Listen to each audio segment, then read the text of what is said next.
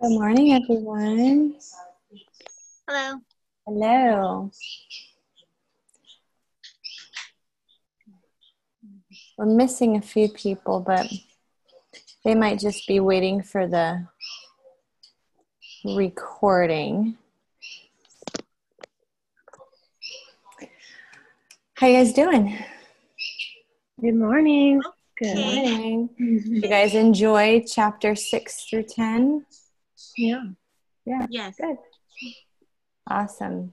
Were you all able to access the recording from last week? I don't know. Maybe you didn't need to because you were here in person, but did anybody try clicking on that? No one? That's I saw it posted, but I didn't. Yeah. Okay. Well, I will post this just like I posted that. So, hey, Olivia. I did. Oh, you did? And it worked. I don't know how I get Perfect. where I get, but I'm not Okay. savvy. Yeah, I was just curious if anybody tried to get to it. I didn't get any comments that it wasn't easily accessed. So just checking. So chapter 6 through 10. We'll do this the same way we did the last. We'll kind of just journey through each chapter, and I'll make sure that you guys get information on like the main points that I want you to notice as we move through each chapter, and we'll discuss and see where it goes. So with the first chapter we're working on was the Tiger Swami. Let me find it in my book really quick because I have a lot of underlines. Where is my Tiger Swami? There he is. Okay. So anybody want to summarize it, or I can summarize it too, unless anybody wants to volunteer. I got out of there the key for me was that he was going to go to America and write a book because the tiger is that the chapter where the tiger Swanee, where he told him that he correspond with people in the West, which I was taking to the United States, and he tells him he's going to write a book. Yeah, I do remember that, and honestly, off the top of my head, I can't remember if that came in this one or in the Levitating Saint, but I'm sure I'll find it. The next chapter. Was it the Levitating? I think that was the next one where he was. Oh, that is right. You're right. I'm wrong. Yeah. That's okay. But you found a very interesting point there where it was already like this information was given to him that kind of foreshadowed his future of going to America and sharing and bringing a lot of people to this yogic wisdom. This chapter, I enjoyed this chapter. It's the chapter where Chandi, one of Yogananda's friends, is like, let's go see this Tiger Swami. And we know that all of Yogananda's friends are kind of like onto this thing where like, they're like, oh, Mukunda really likes these saints. Like he's on this journey. So they're always like giving him information about where like the newest or coolest guru or, spiritual person or saint is doing things that are interesting. And it all kind of like leads him on this journey to discover different aspects of the divine and of what he's looking for in a guru. So at this point, they're going to Sohang, who is the Tiger Swami's house, and they're let in and they're told about the story about, this Tiger Swami who spent a lot of his years conquering tigers. Yeah. And I think one of the first things that stood out to me in this chapter was basically the lesson being that the power of the mind. So, at one point in this chapter, the prince who had asked him to fight his own giant tiger, Raja Begum, I think was the name of the tiger. He said, like, how did you do this? I mean, aren't you just raised on rice? Like, you weren't raised in a way where you got the nutrition to get this strong. And he tells a story about how as a young person, he was actually very weak and feeble. And like, there was no way he would have been able to accomplish this and he used the powers of his mind to change his body and to get stronger. So I have underlined here, those who are bodily but not mentally stalwart may find themselves fainting at the mere sight of a wild beast bounding freely in the jungle. So he's even saying that even with strength and legs of a tree, like he's described, you know, if your mind isn't in the right place for conquering these tigers, there's no way it's going to happen. He says, mind is the wielder of muscles. The force of a hammer blow depends on the energy that is applied. The power expressed by a man's bodily instrument depends on his aggressive will and courage.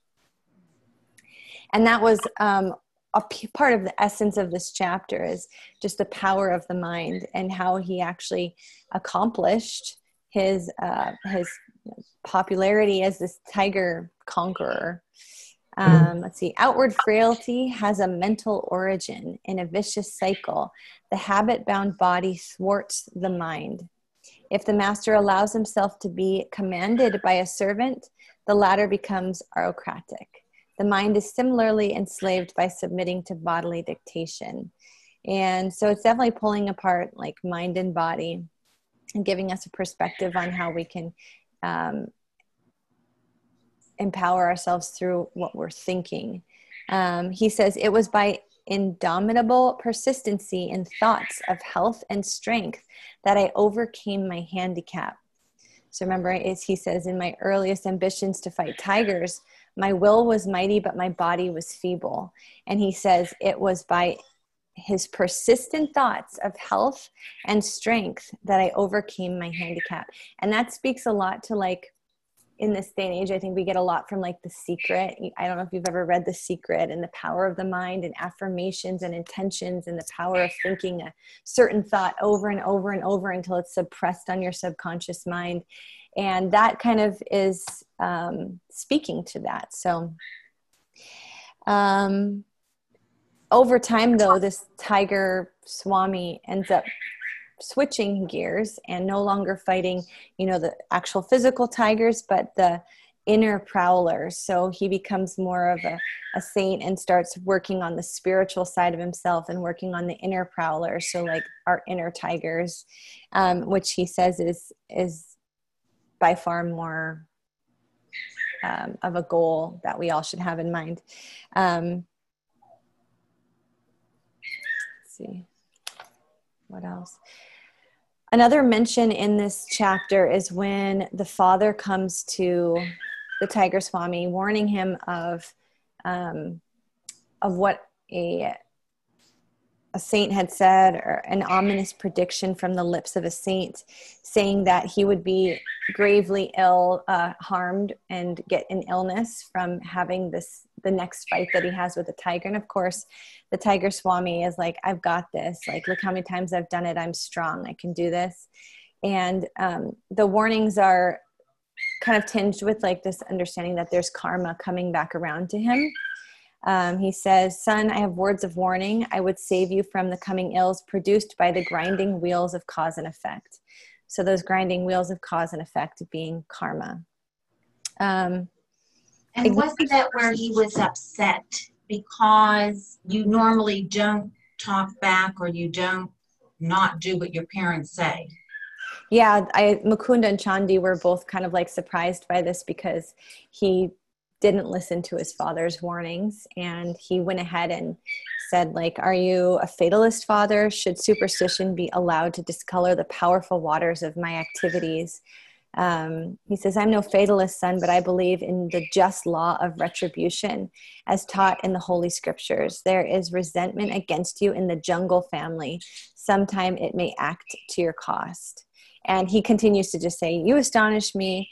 You well know that tigers are beautiful but merciless. My blows may inject some slight sanity of consideration into their thick heads. So it's suggesting that he's doing something that is causing this cause and effect that's going to eventually come back around. And I don't know about you, but when you read the story about him doing the tiger, I feel bad for the tiger. Yeah. I'm like, this is so cruel, So obviously, like, we as yogis, one of our main goals is ahimsa, or nonviolence, towards any living being or thing. So it kind of makes sense from a yogi's perspective that, you know, this is going to eventually, he did, and we talked about this last time, accomplish siddhis, remember that word, spiritual powers, through either a past life and maybe his growth as a human towards enlightenment. He's accomplished this power of understanding the mind and knowing that he can accomplish amazing things through the power of his mind, but he's gotten caught up in the popularity and the celebrity of like overcoming these tigers. And but in that proudness and in that ego, because ego is attached to karma, he's creating this rebound effect in karmic nature that's going to come back around to him. And that was the warning that his father and the saint had given. A little bit later in the chapter, he goes out of town, not intending to fight Raja Begum, but in the town that he goes, which I can't remember the name of, the prince there seeks him out because I guess he's got quite a following. He's bought a lot of tigers and they're just so impressed. So people know where he is. He's kind of a celebrity. And the prince there, who is Prince of Kuch Behar, invites him to come to the palace because he wants to know how he's doing this. He says, "You're just a Calcutta Bengali, nurtured on white rice of city folk. Be frank, please. Are you just fighting old, spineless, opium-fed animals?" So he's very suspicious of what Sohang can do, and he's challenging him. He says, "I have like the most powerful tiger for you to fight. Either fight him, I'll give you all these prizes, or if you fail, I'm gonna, drag your name through the mud, and you'll be known as a fake, pretty much." So, of course, he accepts the challenge, and he goes ahead and follows through with fighting with this tiger. And there's, in the meantime, a lot of talk about like, this is like a demon tiger who's been sent to humble him because he needs humbling. There's suspicion that this tiger is, changes shape during the night and turns into a tiger during the day. And so there's a lot of like inquiry around this next fight that Sohang's about to have. And sure enough, when he goes to fight the tiger does injure him. It bites him in the hand.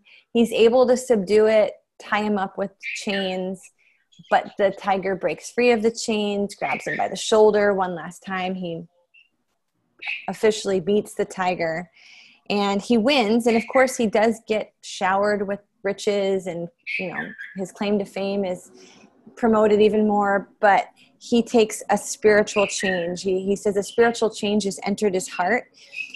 And it seemed that with my final exit from the cage, I had closing the door on my worldly ambitions. So I have a large trash truck passing. I don't know if you can hear that. Okay. He also suffered, like the saint had warned, from the injury and also 6 months of blood poisoning from his injuries. And as soon as he was well enough to leave, he returned to his native town and started fighting the inner tigers. He searched for that original saint that gave that prediction, who became his guru.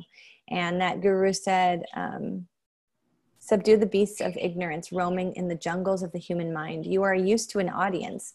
Let it be a galaxy of angels entertained by your thrilling mastery of yoga." And so there is a lesson for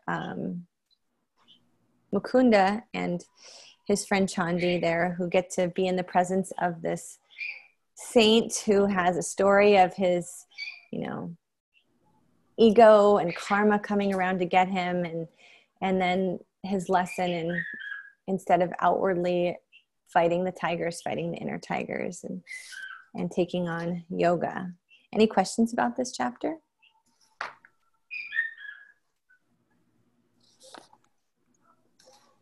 No, I liked how he referred to like the inner prowlers as like also a tamer of wild passions. Like he described them as wild passions. And, yeah, I like this story too. Yeah, it was an entertaining chapter for sure. Okay. That's all I have for this chapter, unless anybody else has any thoughts or comments. Just on the last page, is that him? Is that the tiger? Is that him saying he will teach you to subdue the beast of ignorance roaming in jungles of the human mind? I believe that is his guru. Sohang coming back to his native town, seeking out that guru that had made that claim that he would be injured.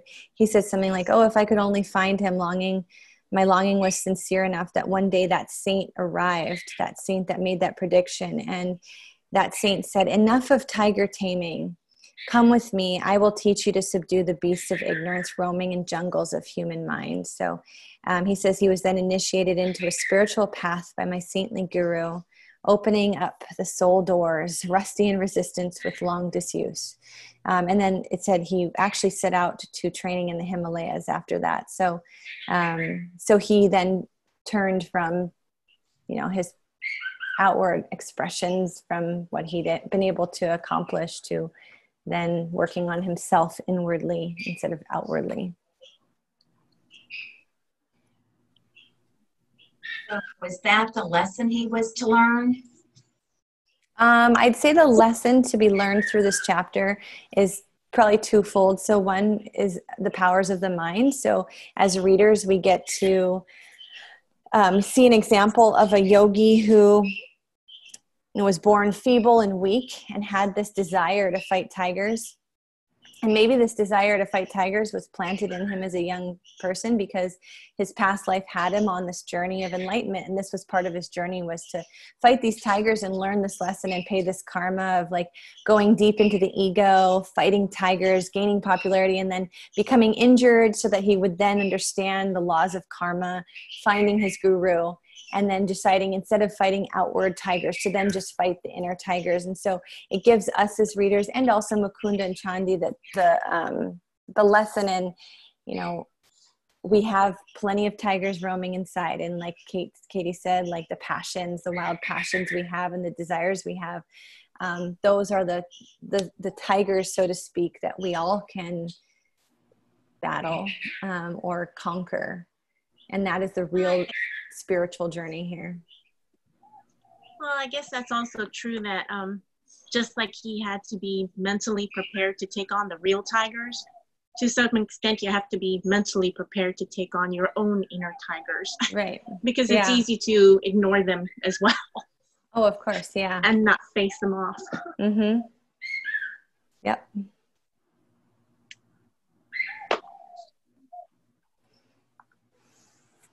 All right, so chapter 7, we get to now meet the levitating saint. So Mukunda and his friend Upendra are discussing Bajruri Mahasaya, who was able to reign several feet in the air through his mastery of pranayamas, or methods of controlling prana. So you are mostly all familiar with pranayama, which is one of the 8 limbs of yoga, which is something, breath practices that are then known to affect the energy in our body. And we get a little asterisk at the bottom describing that methods of controlling life force, or prana, through regulation of breath. And Bastrika, which they mention in the first page of this chapter, being one of those breath practices, helping to make the mind steady. Levitation is explained pretty matter-of-factly here. You're just like, oh, okay, that's what it is. Got it. It says levitation is an accepted phenomenon in India. Let's see. I know they describe it right here. Where is it? Something about adjusting your pranayama to leave the grossness of the body. I'll find it in a minute. But in this chapter, Oh, here it is. A yogi's body loses its grossness after use of certain pranayamas. So this physical aspect of our physical body is, kind of shed for the shed as we work on our prana, and our body can then, it says, levitate or hop about like a leaping frog. And remember early on in the beginner chapters where one of the gurus had actually been sitting in meditation and made an identical match of his body to go locate that guy down by the lake. So similar concept, manipulating prana and understanding how, energy works in order to manipulate it. It also says, even saints who do not practice a formal yoga have been known to levitate during a state of intense devotion to God. And we talked last time about the different paths of yoga, and one of them is bhakti. So bhakti was the type of yoga that's all about devotion, which I'd say is what Yogananda or Mukunda is. He's definitely a bhakti yoga, like he just wants God. He doesn't talk about, doing yoga postures much, or, stretching or moving his body around. He doesn't talk about much karma yoga or even jnana yoga. He spends a lot of time just seeking out the divine. And so just remembering those four paths of yoga being any one of them leading to enlightenment. When he gets to the house of this levitating guru, there's obviously someone guarding the door. I guess this guru doesn't leave his house very often except to come just out to the sidewalk. So he's been inside for like 20 years or something. And he's about to be turned away by the guard, but then the sage comes and says, let Mukunda come at will. So like he's already knows who he is. He calls him by his first name, says, come on in.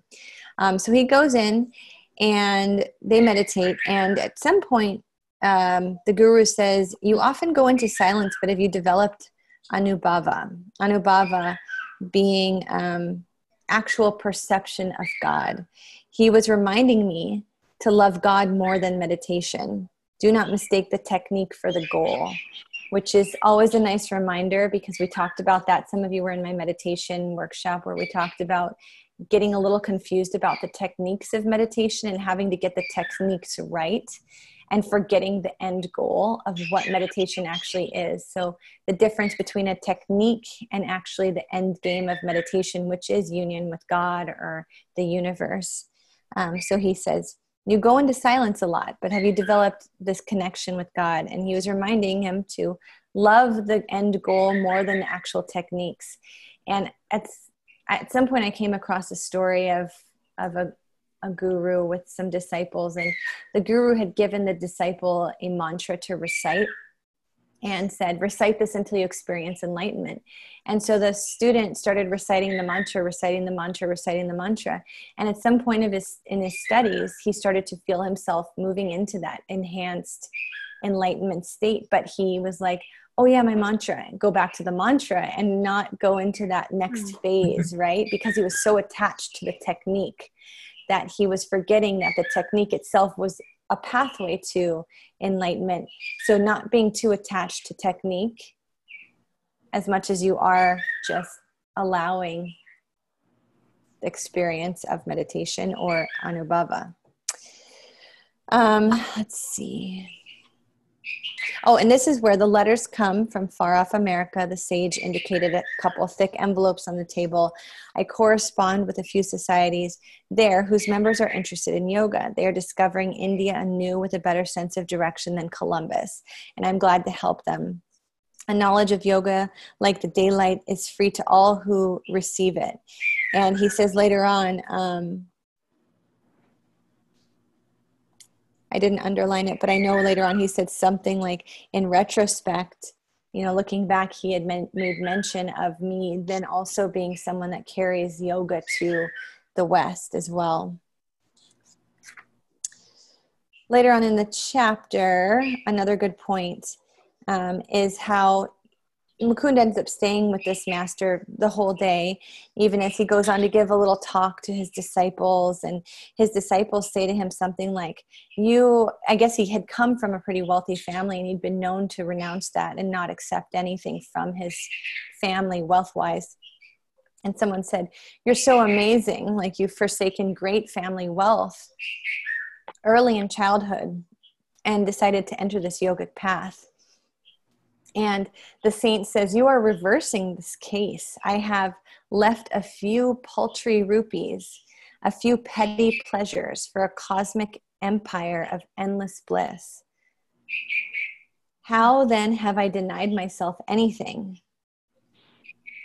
He says, "I know the joy of sharing the treasure is that a sacrifice. The short-sighted worldly folk are verily the real renunciants."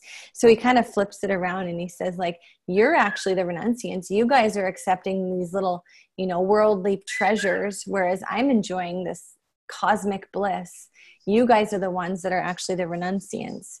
He says, they relinquish an unparalleled divine possession for a poor handful of earthly toys. So he just kind of cleverly flips it around and puts it in a new perspective. He also says, the divine order arranges our future more wisely than any insurance company. The world is full of uneasy believers in an outward security.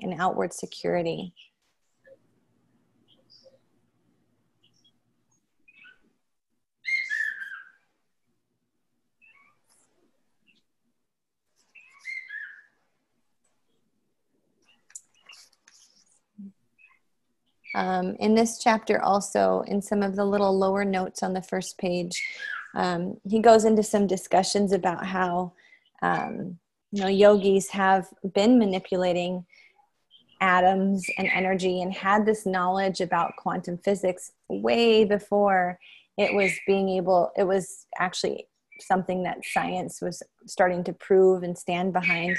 When he's talking about the pranayama, first page, he goes talking about motionless in a high state of super consciousness. And in that third one down, he's talking about Jules Boys of the Sorbonne, a French psychologist. And he says, is the exact opposite of the subconscious mind as conceived by Freud. So the superconscious mind being the exact opposite of the subconscious mind, and which comprises the faculties that make man really man and not just a super animal. The French savant explained that the awakening of the higher consciousness is not to be confused with hypnotism. The existence of a superconscious mind has long been recognized philosophically, being in reality the oversoul spoken of by Emerson, but only recently has been recognized scientifically. And then he references page 141, which is a ways away, but on that page 141, we'll get to understand the science behind it a little bit more. He'll dive into that. So let's see if I had made any more notes here. I did make some notes about wanting to share samadhi. So you guys might have heard of samadhi being like that enlightened state that we get to at the end of the 8 limbs of yoga. So samadhi is actually the 8th limb. It's that point where you reach God consciousness. And there's different types of samadhis. There is samadhi where you can enter and exit the state, but you still have karma and ego. So anyone, you and I, could be in a deep practice of meditation and have an instant experience of samadhi, which we actually later on in a later chapter, I think maybe chapter 9, the saint that Mukunda's walking around with gives him a tap on the chest. Remember that? The saint that loves the Divine Mother, and he experiences this moment where you can see like all around him and like everything's moving in a different way, and he's like experiencing this bliss. That is like a version of samadhi where you're not actually getting rid of your karma or your ego. You're still a person that's on this journey, but you're getting that glimpse. You're kind of pulling back the curtain for a moment and seeing like where everything is actually an illusion. And then the curtain comes back down and everything gets very like illusion again. So you go back into that Maya, that divine play that we're all a part of. So that would be samadhi. There's another word called a jivan mukta, Jivan, jivan, Jivan. mukta, M-U-K-T-A, and a jivan mukta is one who is no longer making karma, but still has some karma left. So maybe 1 or 2 more lives to live through to burn off their last bits of karma. So it's someone that's no longer generating karma, but they might have some leftover karma from before. Oh, 1 second.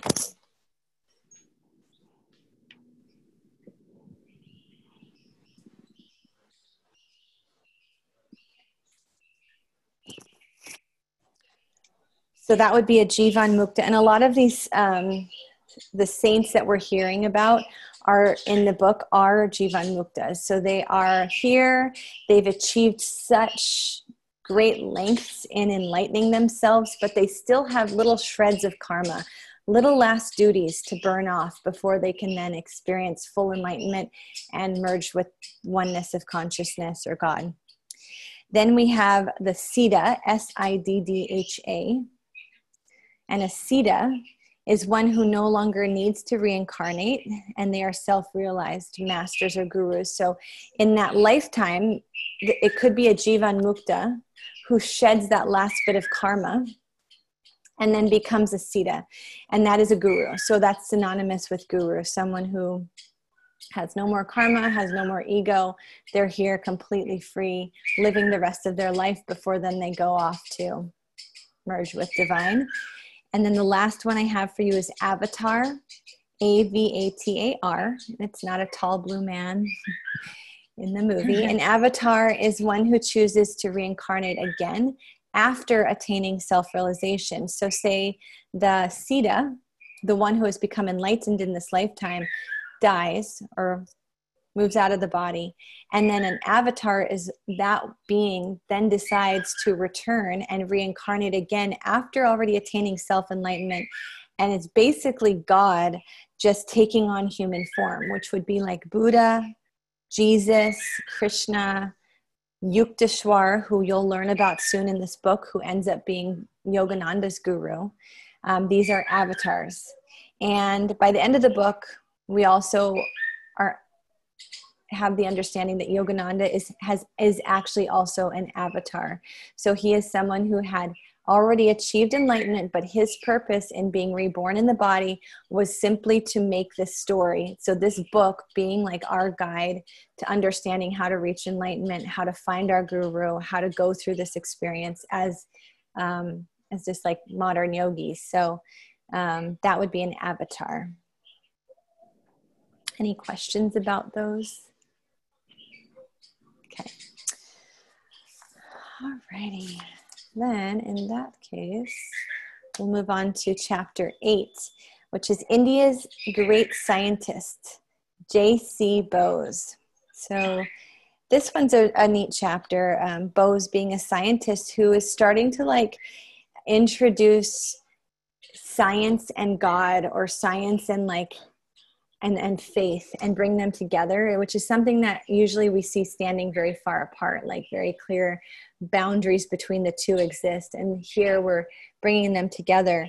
He invented the refraction of a machine, an instrument for indicating the refraction of electrical waves. And he was a plant physiologist. Is that how to say that?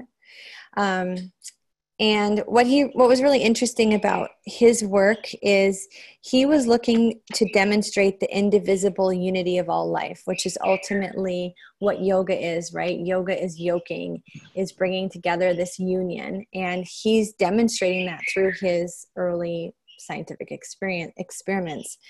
So he came up with the Bose crescograph, which would zoom in to 10 million magnifications. So he was able to go in so closely to observe things like metals and plants and whatever he was observing. And what this did was it showed vibration pretty much, and it showed the energy of whatever he was looking at. And so as we continue to read, we learn that he did this test on plants and learned or demonstrated that plants have a very sensitive nervous system, and an emotional life: love, hate, joy, fear, pleasure, pain, excitability, stupor, and countless other appropriate responses to stimuli are as universal in plants as in animals.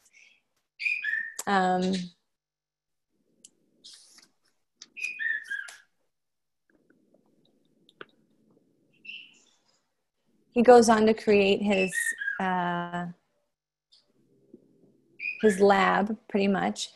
And he says it's not merely a laboratory, but a temple. So like I said, kind of bringing the two together. He says, to my amazement, I found boundary lines vanishing and points of contact emerging between the realms of the living and non-living. Inorganic matter was perceived as anything but inert. It was a thrill under the action of multitudinous forces. So a universal reaction seemed to bring metal, plant, and animal under common law. They all exhibited essentially the same phenomena of fatigue, depression, with possibilities of recovery and of exaltation. So,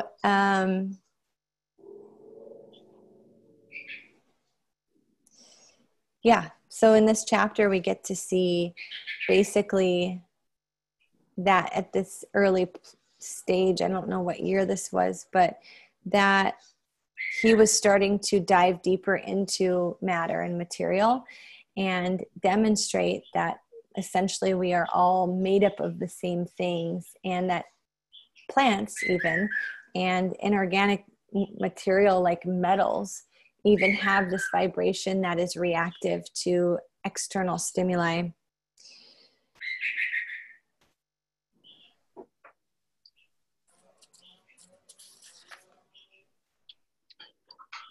And then we do get a little explanation here about when he attaches the crescograph to the fern. And you can see all the little movements here, the energy. You can see the plant growing right before your eyes underneath this crescograph. And he did a couple things, like touch the fern with a metal bar, which did certain things to the plant. He put chlorophyll onto it. He recovered it. He cut it or damaged it. And then he actually cut the stem, and we got to see what death of that leaf would look like as it was detached from the stem. So very interesting. I know that there's a lot of books about plants. Like I think it's The Life of Trees or Life of Plants. There's books out there since that you can read if you're interested, but he did demonstrate too that trees also possess circulatory systems and how their sap movements correspond to the blood pressure of animal bodies. And there are peristaltic waves issued from a cylindrical tube which extends down a tree and serves as an actual heart. The Secret Life of Trees, I think that's what that book was called that someone had mentioned to me. And it's all about this sort of thing. Also about how metal responds adversely or beneficially to stimuli. So he used ink markers to register various reactions. When metal was touched with chloroform, it was actually tin that he was using. And then recovered as well.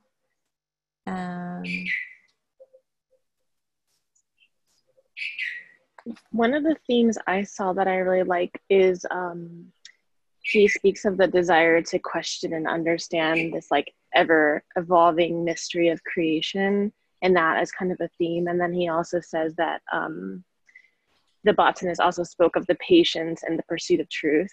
Mm-hmm. And that stuck out to me too as like a theme of the patience and kind of questioning and mm-hmm. Just kind of what is in front of us as a theme as well. I underlined that too. So that's on page 77 in my book, at least. An unconscious theological bias was also present, which confounds ignorance with faith. And so I think we can still see that theme today too. Like, I always love when I meet a doctor, because they're so science-based, that loves yoga and loves all this stuff too, because it's like bringing the two together and not that typical, I don't know, like I said, like it says here, confounds ignorance with faith, like assumes that if you have faith, you have some kind of ignorance. But here he's saying that they're linked, they're tied together, they're connected. Can science and God be separated? And here it's kind of bringing it together and saying, no, like they're together. And this ever-evolving mystery of creation has also implanted in us the desire to question and understand. So through many years of miscomprehension from others, I came to know that life of a devotee of science is inevitably filled with an unending struggle. It is for him to cast his life as an ardent offering, regardless gain or loss, success or failure as one. So yeah, it's diving into that understanding that this has all been set up for us. We're supposed to figure it out. We're supposed to be curious. We're supposed to dive into it. And it's not separate from the bigger picture. You can be very science-based and still have a lot of faith. Let's see, later on, what did I underline here? Later on, it just talks about a little bit about how Bose's studies have helped to develop fertilizers for plant growth, and pharmaceuticals can be tested on plants and save the lives of like animals. In the hierarchy of yoga understanding, humans are at the top. Our lives are much more advanced and developed. Not that animals' lives don't matter, but if one were to be spared, an animal life should be spared before a human life, because animals are on that evolving reincarnation stage 2. So animals are also evolving, but we are evolved beyond animal life. So they say that to be born as a human is as rare, I don't remember if it was in this book or not, but as rare as a blind sea turtle popping his head up in a hole of a piece of driftwood floating in the middle of the ocean. Like that's how rare it is for a blind sea turtle to come up for air and just happen to pop his head through a hole of a piece of driftwood floating in the ocean. Now that always stuck with me, because it's just like, how random is that? And that's how rare it is to be born into a physical body. A human body, sorry. So at some point in here, it's speaking of using these freshwater plants called Nutella, often used in goldfish bowls, because they virtually are identical with those of nerve fibers. So those can be studied instead of subjecting animals to tests or humans to tests, when you can use plants. Any other questions about this chapter? I kind of do, but since you mentioned Avatar, that started me thinking, and then that kind of connects to the tiger Swami. But I'm thinking and speaking, so my question may land nowhere. But since reincarnation, people choose this life, correct? And then to get realization.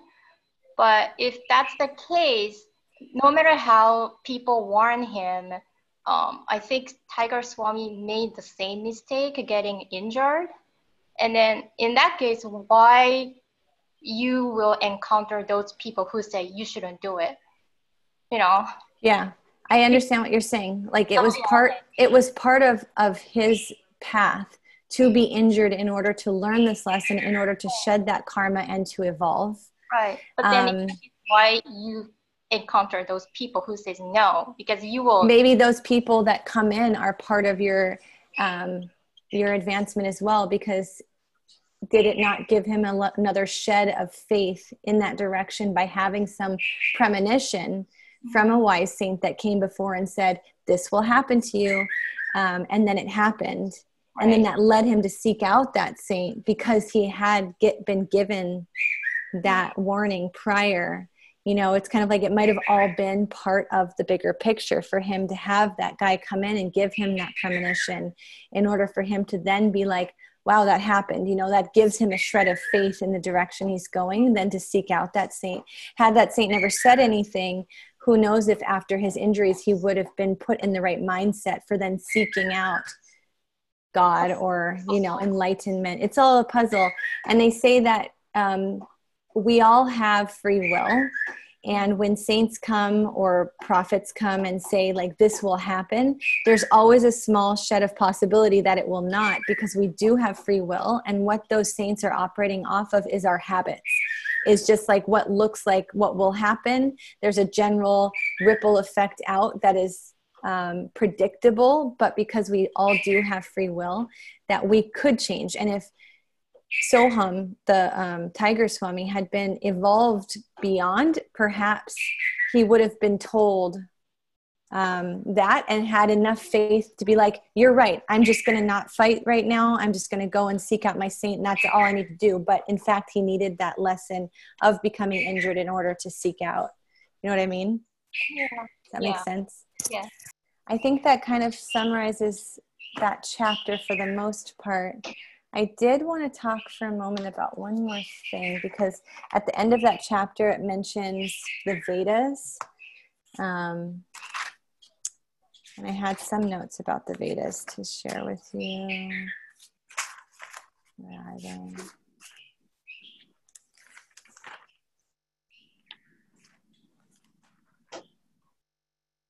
So the Vedas were the original texts. They're actually the first ones that we've actually been able to find. They were written originally on palm leaves.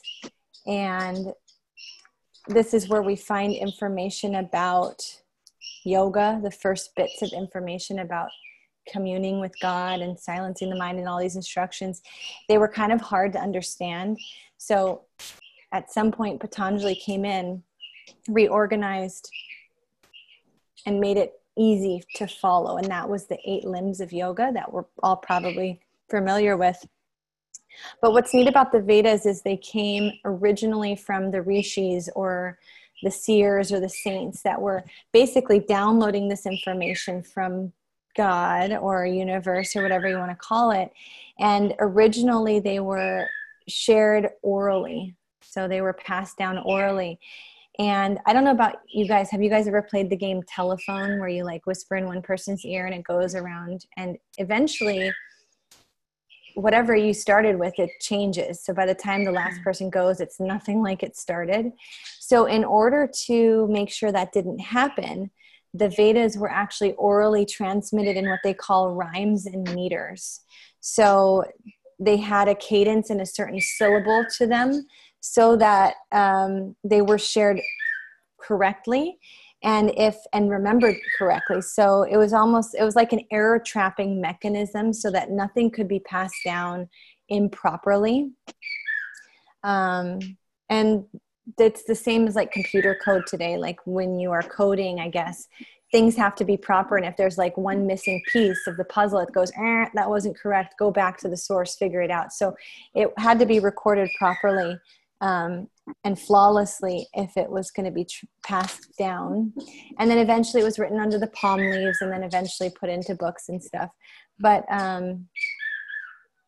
it's through the Vedas that we get all the spiritual essence of what we're basing everything off right now, where they talked about things about how everything is connected, everything is God. How did God make it all look so real? Maya, all of this stuff. How do we go from our individual consciousness to universal consciousness, all included in the Vedas.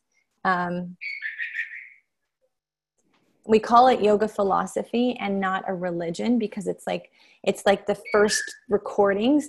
And then Hinduism actually adopted the Vedas into its religion. So sometimes I think people assume that yoga is like Hindu, and the study of yoga is Hindu or Buddhist. But in fact, Hindu alone is a culture. It's not a religion. Hinduism is the religion. And Hinduism took the Vedas and said, we like this, we believe this, we're going to take this into our religion. But it does not mean that yoga is actually Hindu. Does that make sense? Yeah. So Hindu is a religion based off of the Vedas. They adopted it into its philosophy, but that doesn't mean that yoga is Hindu. And then Buddhism is a spin-off of Hinduism that's why a lot of what we talk about very closely aligns with Buddhist studies. If you've ever studied Buddhism, they're very like closely related.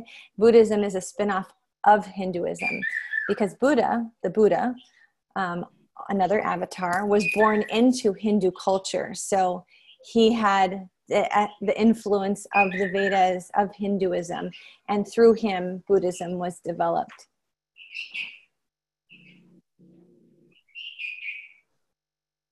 And that was what I wanted to just make you guys aware of, because it did mention on page 65 the Vedas. So I just wanted you to understand. Nobody actually knows how old the Vedas are, because they were orally translated for a long time before they were actually written down. Okay, any last questions about chapter 8 or comments?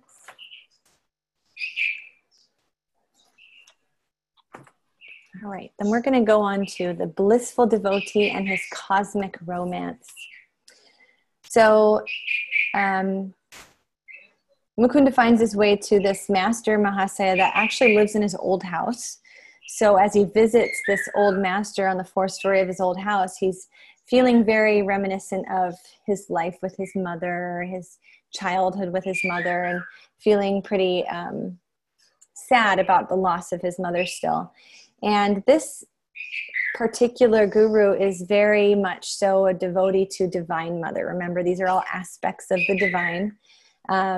And it's through this master that Mukunda discovers sort of the Divine Mother and her presence in his life. He goes to the master and he says, please, like, in my behalf, ask Divine Mother to visit me, like, to come to me at some point. And the guru agrees. He goes home and he has this vision at 10 o'clock. He's in meditation. He has this vision. His light was suddenly lit, and he has this vision of the Divine Mother before him, telling him, I've always loved you, and I will always love you, and I have always loved you. So then the next day he goes back to the guru and says, like, did you hear anything? Did you hear anything? He's not really letting on that he had this experience. And whether that's maybe a little bit of doubtfulness about what happened, or I don't know, have you guys ever had an experience that you discredited later for, like, oh, it was like, that was just like my mind playing tricks on me, or that wasn't really anything, or something happened and you just didn't give it the credit it deserved? That's what I kind of took from this. In meditation, maybe you've had like an enlightening moment, or, you know, had a visit from a relative or something like this, and you kind of discredit it. I don't know why we do it, but we do. And that's what I interpreted this kind of Mukunda going to his master, being like, oh, that wasn't enough, you know, or that wasn't real. Like, I want to know what she said to the master. And the master's like, why are you messing with me? Like, she visited you at 10 o'clock. And he was so specific about that visit that it kind of brought him to tears. Like, wow, she really did visit me. Like, he needed that extra, like, verification that it was what he thought it was. And I think we just tend to do that ourselves in life too, right? And it's sometimes we don't give things the credit that they deserve because we doubt ourselves, right? We have that suspicion on, like, was that just my mind playing tricks on me, or was that real, or was it just a coincidence? But here we have Mukunda actually getting that verification. Like, the master says, she was there. I know she was. She came to you at 10 o'clock. Was that not good enough?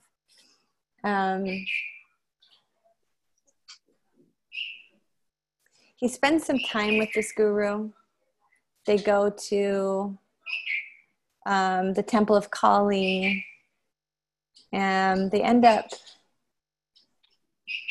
going to see a movie. I can't remember what they called it. It was like a bio book, something.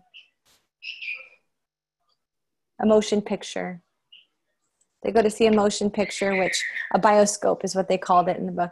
They go to see a bioscope, and Mukunda was, you know, unimpressed by the bioscope.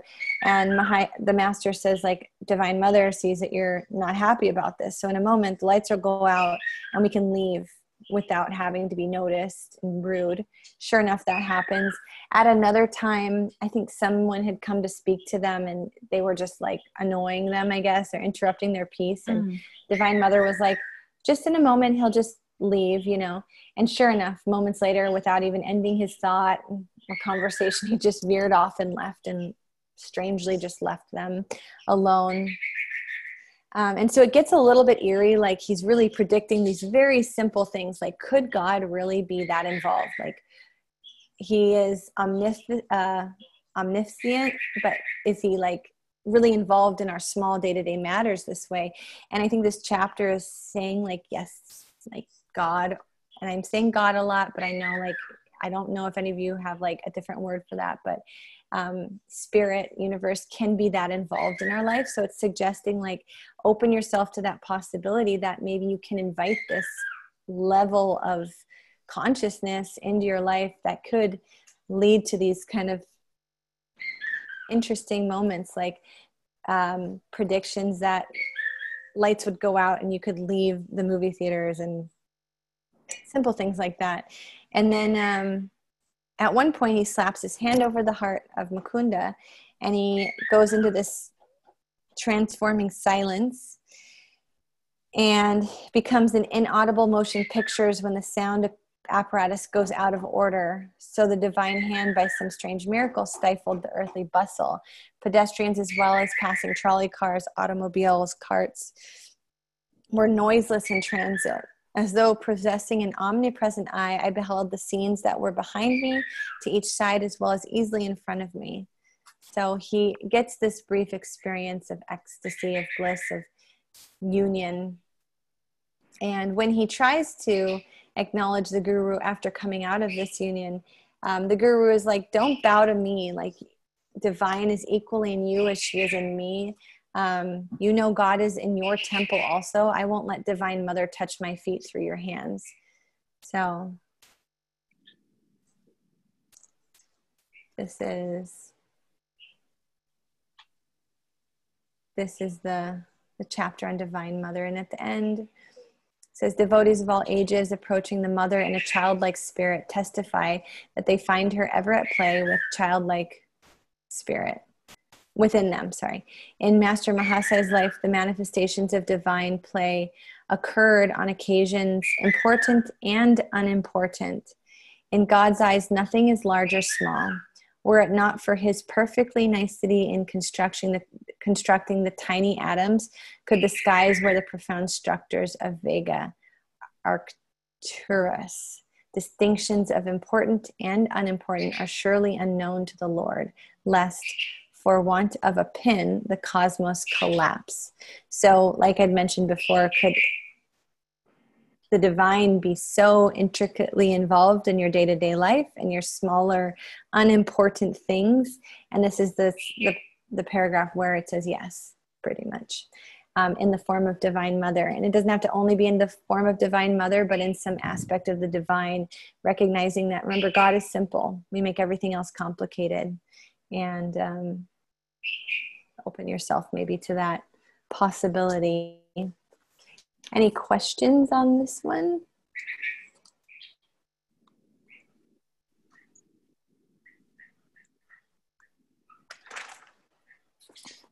I have a little drawing for you that may or may not work. I'm going to try to do the whiteboard thing. I tried it a moment ago and it seemed to work. Do you guys see this circle on my screen?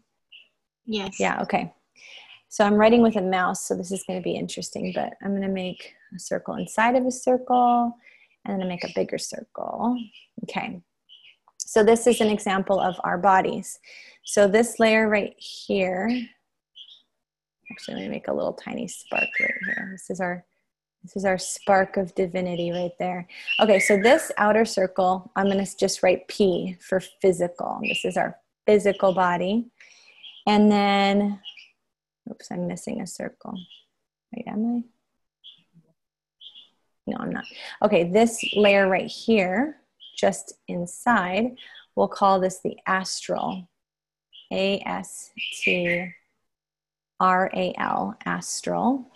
And then here, we'll call this inner circle C for causal, C-A-U-S-A-L, causal.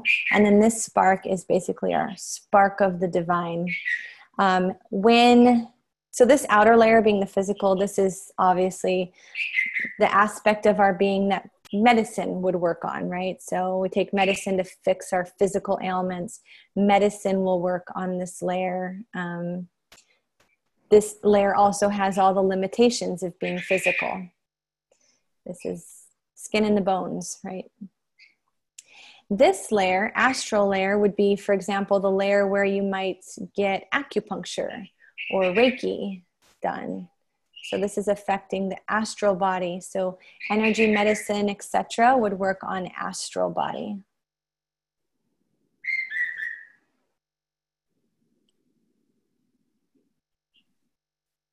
And the causal body would be basically the aspect of you that is soul. So beyond the astral and even deeper soul, or that spark of the divinity, is causal. So when we die, we lose the physical. The physical body disappears, but we keep the astral body, which is this outer part and the spark. A lot. So I'm speaking from this very weird place that I've learned through attending these yoga things. My teacher, his name is Dave Drew. He might still offer these courses. He's up in the North Shore, but he has sought out all of the masters to answer all of the questions. So when he teaches, he has this huge binder in front of him.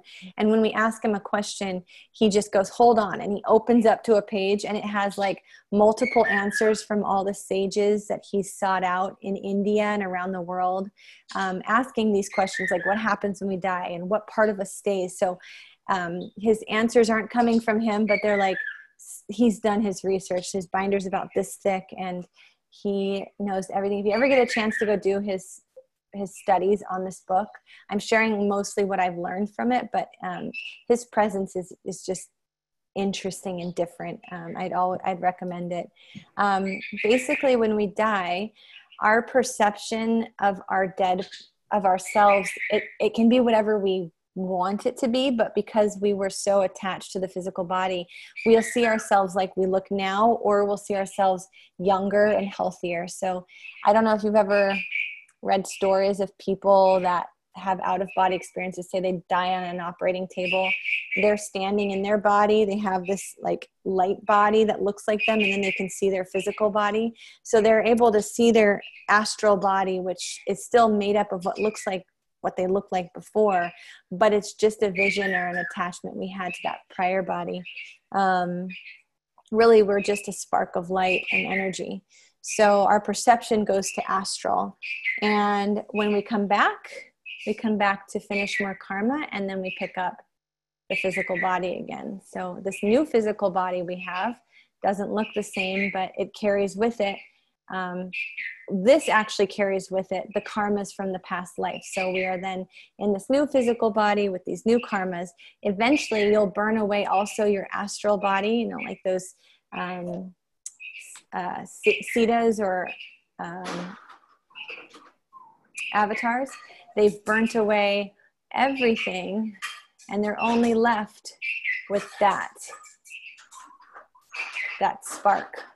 So astral body goes too at some point.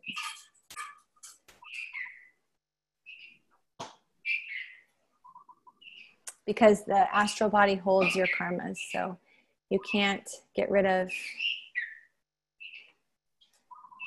your astral until you burn away all your karmas. So you're just going to keep coming back again and again and again until this karmas in here get burnt away. So now we can go on to chapter 10. Any questions before we go on this last chapter or what I just talked about? I have a question. It might be a little off, but do you think it's possible if with reincarnation that you can still be holding on to some extent past physical forms? If that makes sense. For sure. I think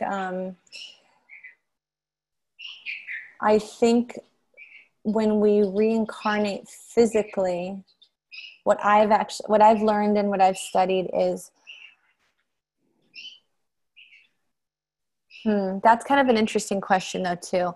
So when you say with physical forms, do you mean like similar appearances, or do you mean like ailments you might have had physically that were karmic? I mean, ailments will always be karmic related. So that's the hard.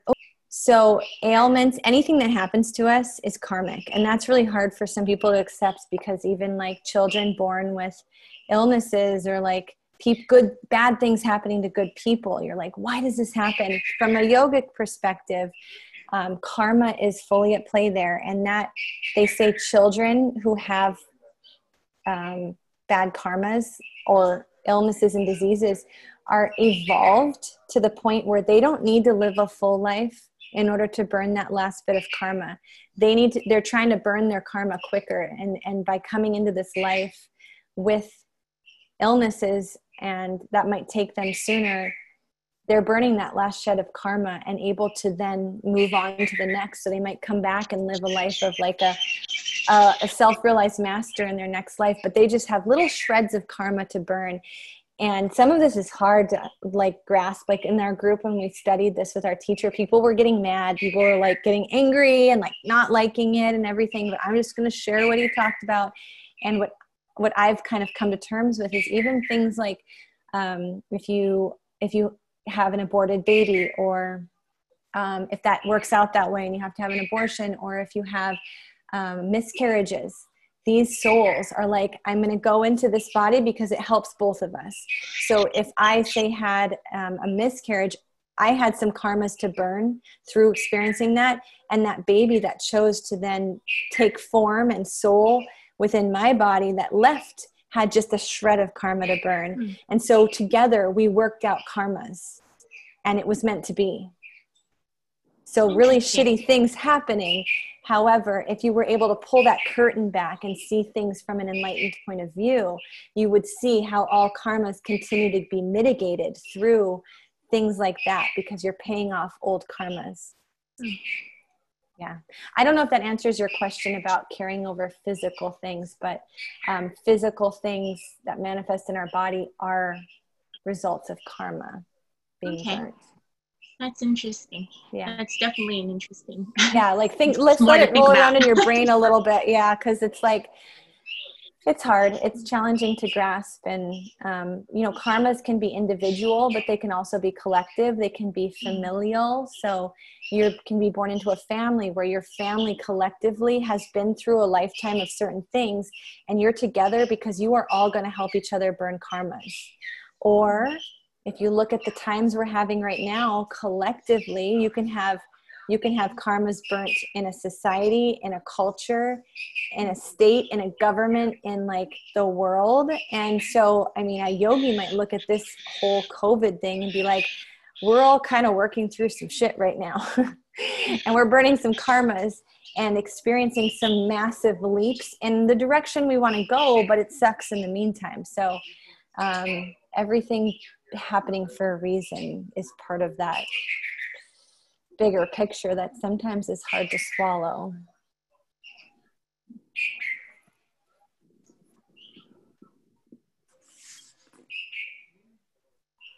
And remember also that I'd mentioned before, karma is coming around. I mean, they don't have to hit you as hard, they say, if you have a devotional practice.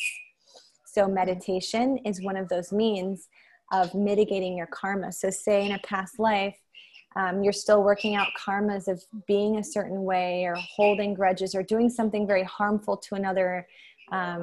It's all about intention when it comes to karma. So, a past life, your intentions could be playing out in this life, but through this life, as you're evolving, meditating, and like working here as yogis, as we all are, that karma that comes back around might not have to be so drastic and devastating if it's coming back as negative karma, versus if we were just moving kind of blindly through it. So, and they say meditation is one way to not get the impact as powerfully of karmas coming back around.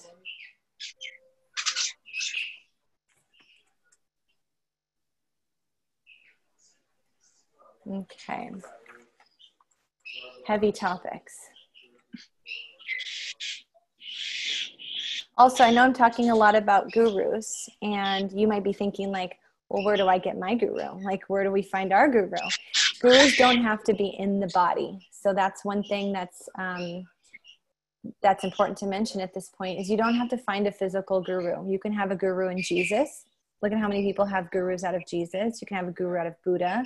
You can have a guru out of Yogananda. If Yogananda is calling to you, and you can have a guru out of any masters that have come prior, and anything that a guru is basically the one that dispels darkness for you. And if studying a master or working with a master that has already left the body is one that does that for you, then it doesn't have to be someone you actually physically meet either. Chapter 10. This is where he actually meets his guru.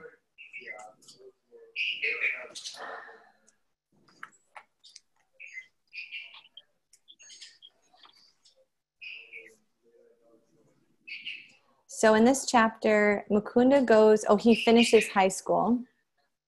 And he does so kind of miraculously, because he didn't study at all. He spent all his time meditating and like messing around, but he promised his dad that he would finish school. So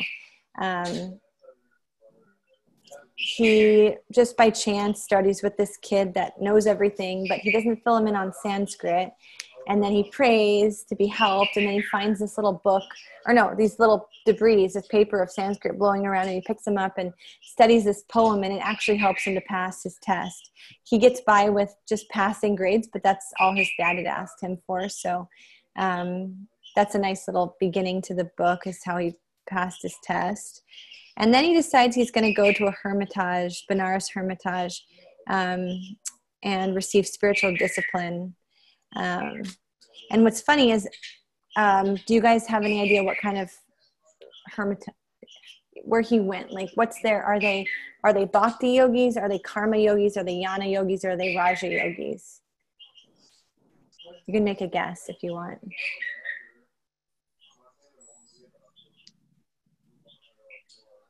Well, they're definitely not meditational as much as he was. They're not they bhakti. didn't like, how he meditated all the time. Yeah, no, they were not a fan of that.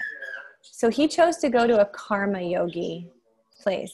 So karma yogi, they're always working. They're working because their work is their dedication to God. They work selflessly constantly. They're always organizing, always cleaning, always offering through their work. This is not the kind of yogi that Mukunda is. He wants to sit and meditate to connect to God. So it's showing us the difference here between paths. You'll be called to one path more than another, and that path will be the easiest one for you to follow. It'll be the one that connects you most to God. So a bhakti yogi will meditate. You also can find a lot of like the devotional chants. What's it called? Chants. Kirtan. Kirtan. Yeah. So kirtan is a form of devotional yoga. So he ends up at this place where he's not appreciated because he's always meditating. He's never helping out. He's never contributing. He's never putting his hand in at anything. They also go through a fast, which he cannot stand. He's never fasted in his life, and he's miserable. He wants to eat. And at one point he says, well, what if I never get fed? And the guy says, well, then die if you have to. Realize that you're not surviving on food alone. Like, would you actually say that you're surviving by food or by not the power of God, like use your devotion, and don't believe that your nourishment and your survival is maintained through rice, basically. Also in this chapter, the silver amulet disappears, which is kind of foreshadowing the fact that he's about to find his guru. He doesn't make that connection right in this moment when he loses his amulet. That he's been guarding for years. He has it in an envelope. But he says, mournfully, I tore open the envelope and made unmistakably sure it was gone, and it had vanished. But it did say in the beginning when he got the amulet, it would vanish when its purpose had been met. And so he's here, and one of the people at the Hermitage he's at says, I need help. Come with me to the market, run an errand with me. And so he goes, and it's here that he's walking through the market, and his feet start to like slow down. He sees this Christ-like man standing down an alley, and he can't walk any further, and his feet get heavy, and he turns around and his feet work, and he turns the other way and they're heavy again. And so he follows his feet to his master, and he finds his true guru. Finally, he's been searching everywhere for his true guru, Lahiri. It's not Lahiri, it's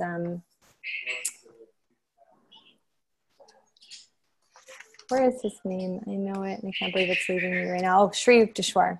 So he meets Sri Yukteswar here, and Sri Yukteswar takes him in. And remember, I said that you will find gurus. If you're in that point of searching for a guru, it's going to be a guru that you've known in a past life. So as he meets his guru, he's like, I remember this face. Like, it's all coming back to me. I've seen this face in my meditations.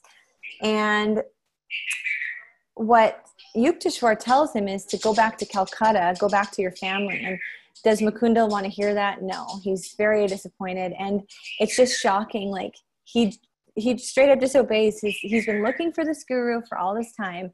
And then the guru gives him one instruction, and he's like, not doing it. You know, like, his pride is in the way. He doesn't want to go home because everybody's expecting him to show up back at the door, you know, failing in his mission to go and do this thing. And his pride is in the way. And it's just funny, like, our human nature is just like that too, you know, like, we find what we're looking for, and then we like walk away from it. We find what we're looking for, and then we don't follow through with it. And this is just an example of that. And eventually he does go home. He realizes he's not in the right place, and he returns home to Calcutta, where his family is. And I think he's supposed to wait there for like 4 weeks before he goes back to his guru. So in the next chapters, we'll start to read about his experience with his avatar. On that page towards the end, you see the picture of Sri Yukteswar, and he just looks so like regal, like grandfather-ish and wise to me. And he is an avatar. So he has already experienced enlightenment, could have gone beyond and just merged with the oneness, and then chose instead to come back and be here as a guide for humankind in whatever way, whatever he's chosen to help move humankind to enlightenment. So I think, let's see if I have any more notes on that. Let me know if you guys have any questions.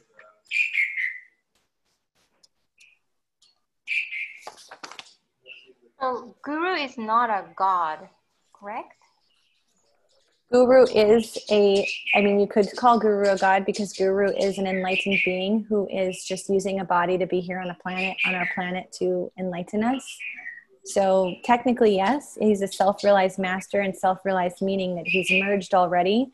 He or she is merged with the divine already, and is the divine reincarnated as a body. So a true guru is actually an enlightened being who's already made that connection and shed their last bit of ego and karma. So that would mean that Jesus was God. That would mean that Buddha was God. Krishna was God. All of those masters. And there's others in the body that we just don't know about because they haven't created worldwide religions the way that Jesus and Buddha did. But it is said that there are at any given time a handful of gurus or enlightened beings that are true gurus here on the planet in their body, sometimes more than others, to help just lead mankind to enlightenment. Because, you know, the last chapters or the earlier, God is simple, you know, making it simple. But because we're having those gurus, there are many religions like Christianity, you know, Israel, Muslims.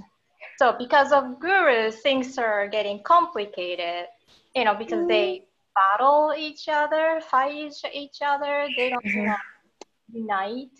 I was like, God is trying to make it simple, but because gurus, things are getting complicated. And I found some conflicts there. So like, yeah.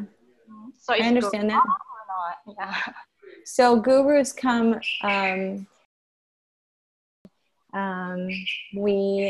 invoked our power and our narrow-mindedness and our egos, and then said everybody else was wrong. Because if you listen to the teachings from Jesus and Buddha and these masters, they will never say like, I am the only way. And if you compare their teachings, they're all very similar. They're all saying the same thing about Christ, about consciousness, you know, and about, even Jesus was a meditator, if you read about it. And I think that humans and our mankind, our tendencies then created religions and then said, mine is right, yours is wrong. And it became political, and you know, religion actually moved away, I think, in many ways from what they were preaching about in the first place. I don't know if you could agree with me, but there's an example that I love about 5 blind men in a room with an elephant. Five blind men in a room with an elephant. And one blind man finds the tail. They go into this, they're going to come out and describe to people what an elephant is. They go into this room, there's an elephant. One man finds the tail, one man finds the ear, one man finds the trunk, one man finds the body, one man finds the leg. They come out and they're like, an elephant is narrow as a whip. And then another guy says, an elephant is flat and wide. And another guy says, like, no, an elephant's like a tree trunk. But they come out and they start arguing and fighting and killing each other because their experience of the divine is not what yours is, and mine is right, and mine is the only one. But they were all experiencing an aspect of the divine, just in different ways. And look at Jesus and Buddha, and they came at different times in different landscapes. They used different parables, like olive branches or bamboo. But that's what they had to talk and share about God.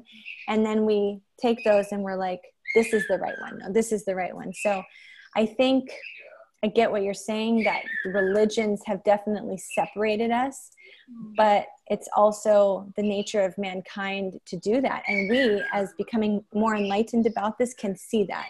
And we're like we're moving into a space where we're starting to notice the unity behind all religions. And there's a movement in that direction, perhaps, like away from being like, look at the past, like look how medieval it's been in the past with religions and wars, and it still is that way today. But I feel like there is a movement towards seeing the bigger picture too. So I like that one. yeah. Thank you. Yeah. Anybody else? And you can add to that too. I just kind of went on my own tangent about it, but No, I agree with that, because one of the things, every time I think about the Bible, because I was raised Catholic, it's that I have to constantly remind myself that the Bible itself is an interpretation done by someone else of what was originally taught by Jesus. And then they condensed it. mm-hmm. So I'm always curious. Yeah, I'm always curious about the other books of the time period of the Bible writing, because there's more out there than just that book. And if you look into it too, Yogananda was a big Jesus follower. He loved Jesus. He wrote books about Jesus. He wrote books about Christianity. He wrote books about, I actually had a book down here. I don't have it right here on me, but he talked a lot about Jesus being like a guru, and he talked a lot about other religions, and very embracive of just like of all of these teachings from all over. So in no way was he saying like this is the only way. He's just out there to experience the divine, which is ultimately what every religion, if you really narrow it down, we're all seeking that experience of the divine. It's just each religion has its own little rules and stuff on how to get there, but ultimately pointing in the same direction. So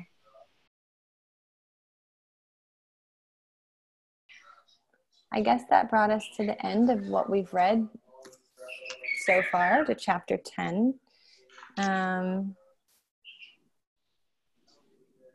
You guys have any questions or thoughts or comments?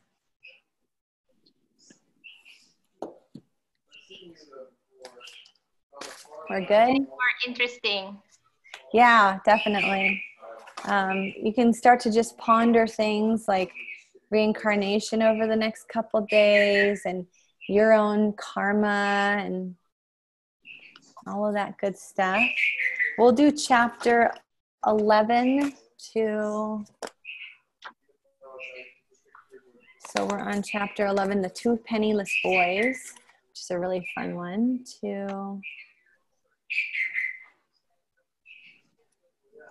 let's see, we've got some long chapters coming up. Let's do, are you guys comfortable with 11 to 14 for next time? That would be chapter 109 to 160, or do you want to go, you want to just keep it in fives? Actually, that one's pretty short. We can do 15. You guys can do it. We can do it, right? 109 to 180? Yep. Mm-hmm. Okay. That way we can just keep it in the 5 chapters, because this is a good amount of time to spend. Cool. So chapter 11 to chapter 15, chapter 15, 15 for next week. Well, thank you guys. This has been fun, and happy reading, and I'll be in touch. Thank you. Have Bye. a good rest of your day. See you later.